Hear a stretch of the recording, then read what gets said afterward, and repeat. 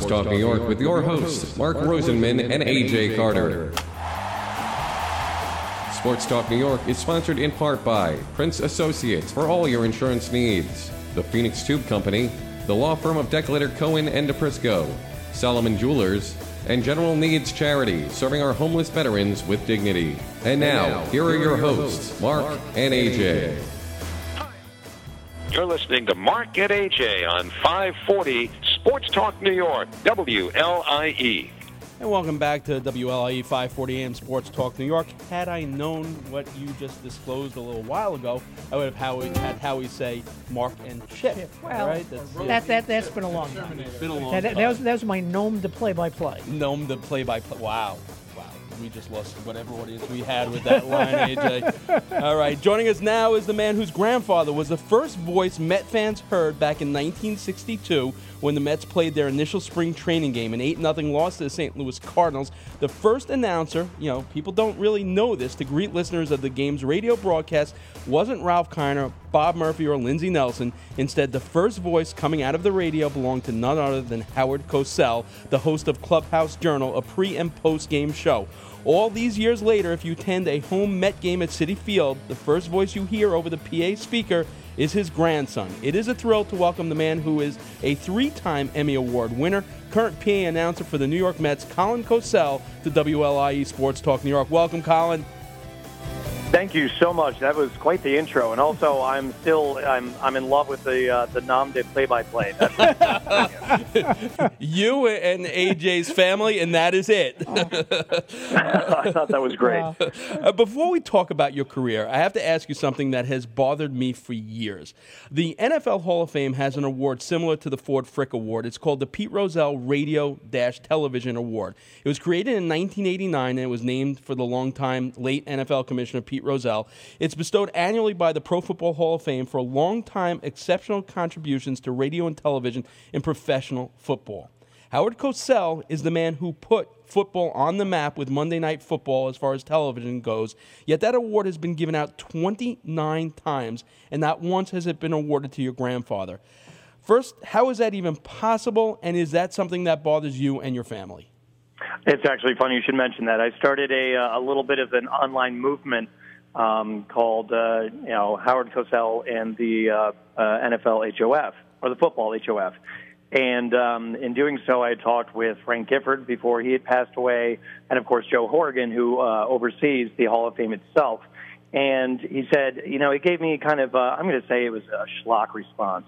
I have a feeling he's been kind of blackballed and blacklisted from the Hall of Fame. And to be honest with you, I believe he deserves to be in the Hall of Fame proper, as well as get the Pete Rozelle Award, because the actual NFL or the Football Hall of Fame proper, part of their criteria is someone who helps the advancement of the sport of football in a noticeable or just incomprehensible way. Not those words. I'm exhausted after a 3-game series that included a 15 runs over the last 2 innings. Announcing 42 batters for the Washington Nationals would do it.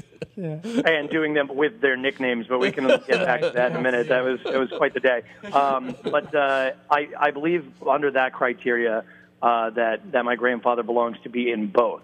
And it was just a lot of talk, a lot of yes and no action out of Joe Horgan and the Hall of Fame. And it got to the point where I started to see what was going on with the NFL, the direction it's been going. I believe fans have been catching on to that as well, and it's noticeable in ratings and in attendance that, it's just not worth it. Like, does he belong in there for the sake of history? Yes. Do I think he'll get there one day? He's going to have to. But is it at the top of my list? No, because the NFL and what my grandfather saw happening with it, it's all coming to fruition. It's all coming to life and reality. And my grandfather foresaw that, and I said, you know what? If it's going to resolve itself, it'll resolve itself. I'm not going to waste my time. My favorite Howard Cosell play-by-play is not football or baseball. My favorite Howard Cosell play is Boxing? Boxing. No, the movie Bananas. Oh, yes. That's El classic. Presidente. Calling the revolution. It's so funny because AJ and I grew up on Howard Cosell. He's a big part of our youth. He started as a lawyer. After the war, as he began practicing in law in Manhattan, primarily union law, some of his clients were actors, some were athletes, including Willie Mays. As well, interestingly enough, we were talking about before with Ed Vosberg about Little League. He also represented Little League of New York. In 1953, ABC radio manager asked him to host a show on New York's flagship WABC featuring Little League participants. The show marked the beginning of a relationship with ABC and ABC Radio that would last his entire career. He passed away when you were 15. How much of his career were you aware of, and how much of that inspired you to go into the sports broadcasting field? You've done your research. You're on top of your game. Well, my grandfather, when I was about 5 years old, my grandfather had a house in West Hampton Beach, and they had a line directly to ABC Radio from the house so that when he was away, he could record his 60-second speaking of sports bit. I'm sorry, speaking of everything. No, sports. One of the two. Yes, and so he would wake up in the morning, grab the newspaper, circle a couple things, get on his headset. And by the way, the headphones and microphone were in his bedroom about 5 feet away from his bed. So all he'd have to do is grab a paper, sit down, do his thing. And I realized that I was enamored with this idea. So I'd have my grandmother wake me up, and I'd go and sit on his lap, and I'd put on the headphones, and I'd talk to his producer named Eddie. And sometimes my grandfather would have a meltdown because the technology was new and didn't always work. But all I knew is I loved the idea of this. I loved the idea of doing research and talking to a microphone and conveying information and interacting with an audience in that way.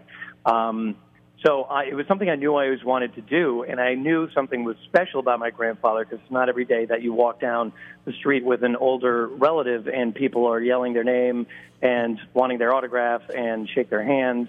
So I knew he was big. When he passed away, obviously, I spoke at his memorial service, and looking out at that crowd, I was blown away by the people that were there who were influenced and affected by him and he was friends with, from sports legends to politicians, and just all over the entertainment industry. And then in college, while studying to be a broadcaster, I was taught incorrect information about my grandfather from a professor. Corrected him. He adamantly said, "No, I know this to be true." I corrected him and told him why I knew I was right, and had kind of a nervous breakdown when I got home that I was being taught in college about my grandfather. So that's when I realized how big he was, and it made me shy away from the industry for a while. It scared me. I did myriad other things except for sports broadcasting and anything in sports. And then luckily I wisened up at the end of my my 20s, and it's led to where I am now about a decade later. So interesting you mentioned that. It's interesting you mentioned that because you're shying away for that because there's, I don't know if you guys ever watched Monk, with Tony Shalhoub, and that line kind of resonates. Like I have to imagine having the last name Cosell, wanting to go into the sports industry is both a blessing and a curse. So I can see that. You look at the landscape of sports media today, I can only imagine what your grandfather, and it was in his amazing book, I Never Played the Game, where he popularized the word jockocracy, which was originally coined by Robert Lipsack, described how athletes were given announcing jobs that they had not earned. What do you think he would make of today's media, ESPN, Twitter, everything?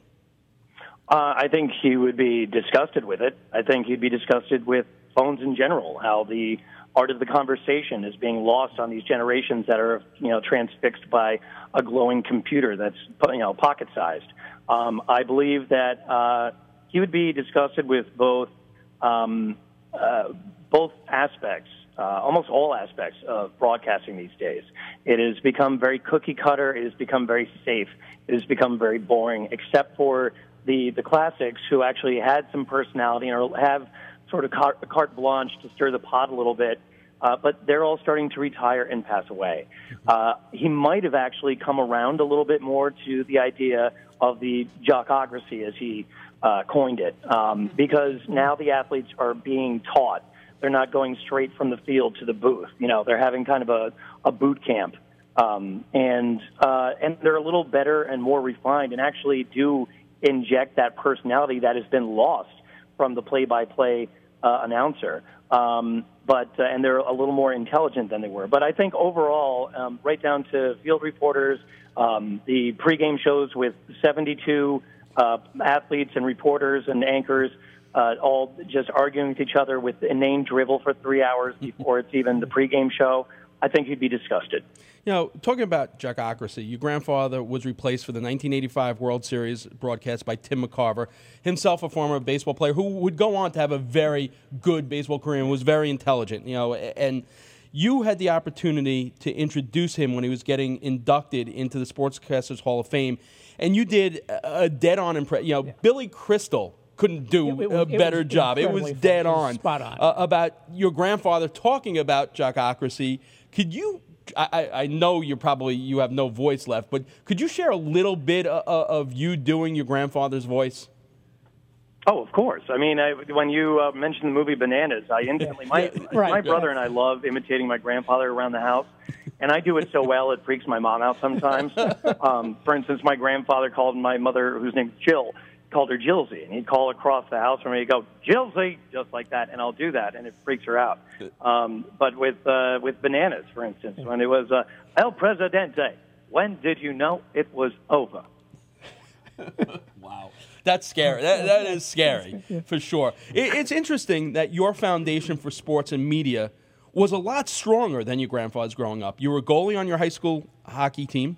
You played soccer. You also could sing. You performed in West Side Story and other musicals in high school. How much of having that foundation helped you, for your career in broadcasting? That's interesting, because when people say, it's great that you followed in his footsteps and his legacy and what have you, are you trying to be the next Howard Cosell? And I'm like, no. He was a lawyer. He was a wordsmith, and he was also the smartest human being I've ever encountered in my life. I'm a ham. I'm a goofball. I did musical theater actually beyond college. I did it professionally for a couple of years as well. I love an audience of any capacity. So also, when you're younger, you don't really have the opportunity to do any sports-related announcing or anything. Your outlets are typically theater, in a local theater troupe, or a little tape recorder at home where you pretend to do a radio show. And so I did both of those things. This leads into college where, when I had that meltdown about my grandfather, I also... excuse me, as my voice goes. I also delved into stand-up comedy for a bit. For a while, actually, ended up producing shows for a long time, and did everything I could to have an audience. I was a radio anchor and reporter and DJ, and everything else that I could do other than sports, because I was afraid of how intelligent he was, and I was going to look dumb. And then I realized I could be my own personality. I could be more comedic. I could have more fun with it. And I even try to inject a little bit of that into my PA announcing, because you don't want it. I feel it shouldn't be too robotic. There should be some energy to it, and there should be some life to it. So I think with that as my background, that's what's influenced me and turned me into the announcer that I am today, as opposed to my grandfather, who is just a massive sports fan with an incredible vocabulary and an uncanny gift of gab. How hard and different was it for you to go from being sports broadcasting and doing shows on MSG Varsity and working for FiOS 1 to actually being a public address announcer? I mean, it's really a very different craft and skill. It really is. And it's something, because for years I've wanted to get back into radio, and I was too drawn to television at that point. I guess I'd been lured in, and to be honest, the money was a little better. I'm a newlywed. I'm trying to make a living at the same time and follow my passion. But I would say the thing is, it kind of marries everything together. It's like being on the radio, but you're live, and your audience who's listening to that radio speaker are right in front of you, and you're describing what's going on in the game. So it's this perfect amalgamation, and that's why I didn't realize it was a dream job until I got it. And once I was comfortable, I think it was by my third game and it was a Tuesday, June 5th, against the Baltimore Orioles, that in the middle of it, I, kind of started to well up because it suddenly hit me like, this is what I meant to do. Wow. It's also interesting. I want to take one step back because you mentioned a lot of the things you did, and you were actually an intern on Saturday Night Live, which is another one of those full circle life moments. As in the fall of 1975, your grandfather hosted a show called Saturday Night Live with Howard Cosell on ABC. It was an hour-long variety show broadcast from the Ed Sullivan Theater, and not to be confused with the Saturday Night Live that you did, which actually, when it premiered, the original title was NBC Saturday Night, and that was to avoid confusion with your grandfather's show. Your grandfather also hosted the 1984-1985 season finale of SNL. So I'm wondering, first, what you did as an intern at SNL, and did you have the opportunity to talk to Lorne Michaels about your grandfather hosting the show? Okay, so I worked in the talent department, so we did everything from wrangling and taking care of all of our extras to guiding and taking care of and tending to the needs of our music guests and guest hosts, and then just office organization stuff with headshots and the forthcoming show. So it was very hands-on. Got to be on the stage floor. And it was one of the greatest experiences of my adult life and of my life in general. So I did not get to talk to Lorne about it all that much. I met him very briefly. He said, I loved your grandfather, and that was it. He's very kind of reclusive and sticks with his circle of people and doesn't fraternize otherwise. He does his thing. He's a creature of habit. That being said, I was able to acquire a copy of that episode of my grandfather being on the show. And the best part about it, the bitter and brilliant and almost hilarious irony of it all, is the fact that Saturday Night Live, when they start their show, it's live from New York. It's Saturday night. And the reason they say that is because they couldn't infringe on my grandfather's show, Saturday Night Live. Right. And once they started, Lorne Michaels believed in continuity. It was like, that's it. That's how we start our show. So it was actually my grandfather's show that lasted a few months. Influenced one of the longest running shows in the history of television, which I find entertaining and hilarious and amazing. Absolutely. New York has such a rich history with public address announcers. Bob Shepard did more than 4,500 Yankees baseball games over a period of 56 years. For more than a half a century, he was also the voice of Giants football games. John F.X. Condon, the voice of Madison Square Garden for 42 seasons. His trademark greeting, good evening, everybody, welcome to Madison Square Garden, would start the day or the night off for many Knick and Ranger games. So first off, what is the skill set required to be a great PA announcer, and what was the key to their success that gave them such longevity in that position? Well, I can't tell you that because I know for a fact that I'm not a great PA announcer. I don't want people to be confused by my this is what I was meant to do. I feel that way, but I'm still a work in progress. I listen to games from even a month ago, and I'm finding my voice still. And it's really going to be up to the fans themselves if I'm a great PA announcer. Someone who is proficient at their job, however, which I do feel I am, the skill set, it involves awareness, a crowd sensitivity, the vibe of the game. For instance, today I was announcing the players' nicknames each time they came up to bat. By the ninth inning, the game was such a blowout, and that's such a lighthearted thing. It was just you take your foot off the gas a little bit because the wind is out of everyone's sails.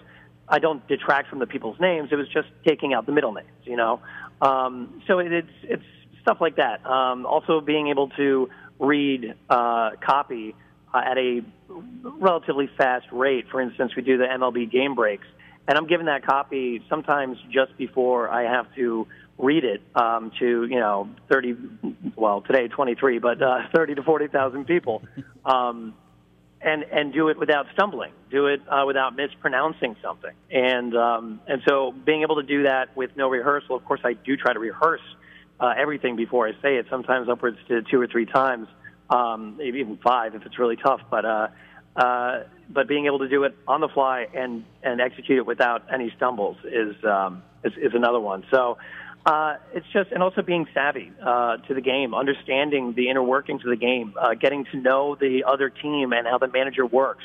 Joe Madden, for instance, is a micromanager to the nth degree, and he was managing my very first game on Saturday, June 2nd, against the Chicago Cubs when it went 14 innings. And I learned, I grew up, understanding the difference between AL and NL, but the inner workings of it and the double switch and having to identify that and as well have, an MLB game break thrown at you, to multitask and be aware of the inner workings of the game and the teams you're up against, and situations, like they're going to bring in a lefty to face this guy and so on. There are a few things. It's not just reading words off a piece of paper. I could have put that very simply. So Bob Shepard basically was the voice of God, right? And because he'd been very straight in everything he did. How much freedom or how restricted do the Mets have you and say you can do this or you can't do this? And how, it sounds like you're doing something very, very different than, of course, Bob Shepard. How much of this is guided about what Mets you can and can't do? So basically I can do. Again, this relates to the vibe of the crowd and where we're at in the game, in the sense that they wanted me to find my voice. They liked what I had to offer and wanted to see where it would go. So I try to bring an energy that it's not typical of baseball. Maybe it is in nowadays, but with the baseball I grew up with, it was all now batting, so on and so forth, and. Bob Shepard did it, but it was iconic, but he's a prime example. He just had such a beautiful voice. It was so mellifluous and just so wonderful on the ears, and it was the voice of God because it had that bit of bass to it, but it also had like the comfort of a grandfather, like it hugged you, So that's what set him apart. And he also he sounded smart. He sounded like he knew everything that was going on, even though he was just saying a name and a number. So I think that's what set him apart. And, that's, I don't know, that's not what I aspire to do because it's a different game altogether. But especially, with if your team isn't doing well, you want to raise the energy level a little bit, at least during the starting lineups, to at least have that energy going where there's that positivity and you're all on the same page. It's interesting you say that because, people that listen to the show know that my son works for the Mets and is part of putting together the game day and things that go up on the scoreboard and that whole show that's around the game, and so I pay more attention to it, and the PA announcer might be one of the most overlooked jobs. Even that whole department might be one of the most overlooked jobs in all of baseball. But it's so important to that game day atmosphere, and it's right. He has to gauge what's going on in the crowd. It's very interesting. Well, you know what? I think the fans, Mets fans in particular, are very hands-on with their team. They know everyone down to bullpen catchers. So they're very, and I try to interact with them as much as possible because I know that Alex was there for a long time, right. And they were used to his voice and, change, especially while the team is having such an adverse and tumultuous season, it's just, everything just feels off and wrong. So I've made a point of, opening my window. I want to talk to the fans. I want to us to react off each other. And so I think, I don't know, that's just the way I interpret my job and the way I want it to be, with the fans and that kind of vibe. Okay. As long as I have you on the phone and I'm going to be heading down to Mets fantasy camp in January, I have to ask this. How would you introduce Mark Roseman, number 11, batting third for the New York Mets? So Mark Roseman. Rosenman. Rosenman. R-O-S-E-N-M-A-N. Roseman, I'm sorry. Right. Number 11, batting third for the New York Mets. And your position? Third base. It would be the third baseman, number 11, Mark Roseman. Colin, Josh is going to be. Josh is good. I'm going with my son Josh. He'd be pissed if I don't ask for him. I don't know what position he's going to be. Let's can't put pitch, him in. Though. We know he can't pitch, even though we'll put him as he'd be third base. He's also third base. He's also third base. So we might as well do one for him too, and he'd probably bat cleanup. So he's number 13, and we'll put him at third base also. Give us one for Josh. Yeah, Rosenman. Josh Rosenman. Yeah. Rosenman. Yes. Yeah. Number 13. All right, and I'm sorry, he was playing third base as well? Yeah, he'll play third base as well. Okay. What the hell? Batting cleanup, the third baseman, number 13, Josh Rosenman. Wow. He got a lot more love than I did on that. Wow, good stuff, Colin. Well, you gave it that kind of build-up. I had to. Colin, thanks, number one, for my new ringtone on my phone. I really appreciate it. And what I want to say is we want to have you back the day that your grandfather makes it into Canton in the NFL Hall of Fame. And that's done and done. That's what we look forward to. Thank you so much for your time tonight. More importantly, thanks for adding to the atmosphere at Citi Field. Even though, like you said, it hasn't been the season we expected, but it's still a great day out at the ballpark every time you can get out there. Well, I got to tell you, thank you, and thank you for the kind words. And I want to thank the Mets fans who have actually embraced me and have given me a chance. It's been an honor.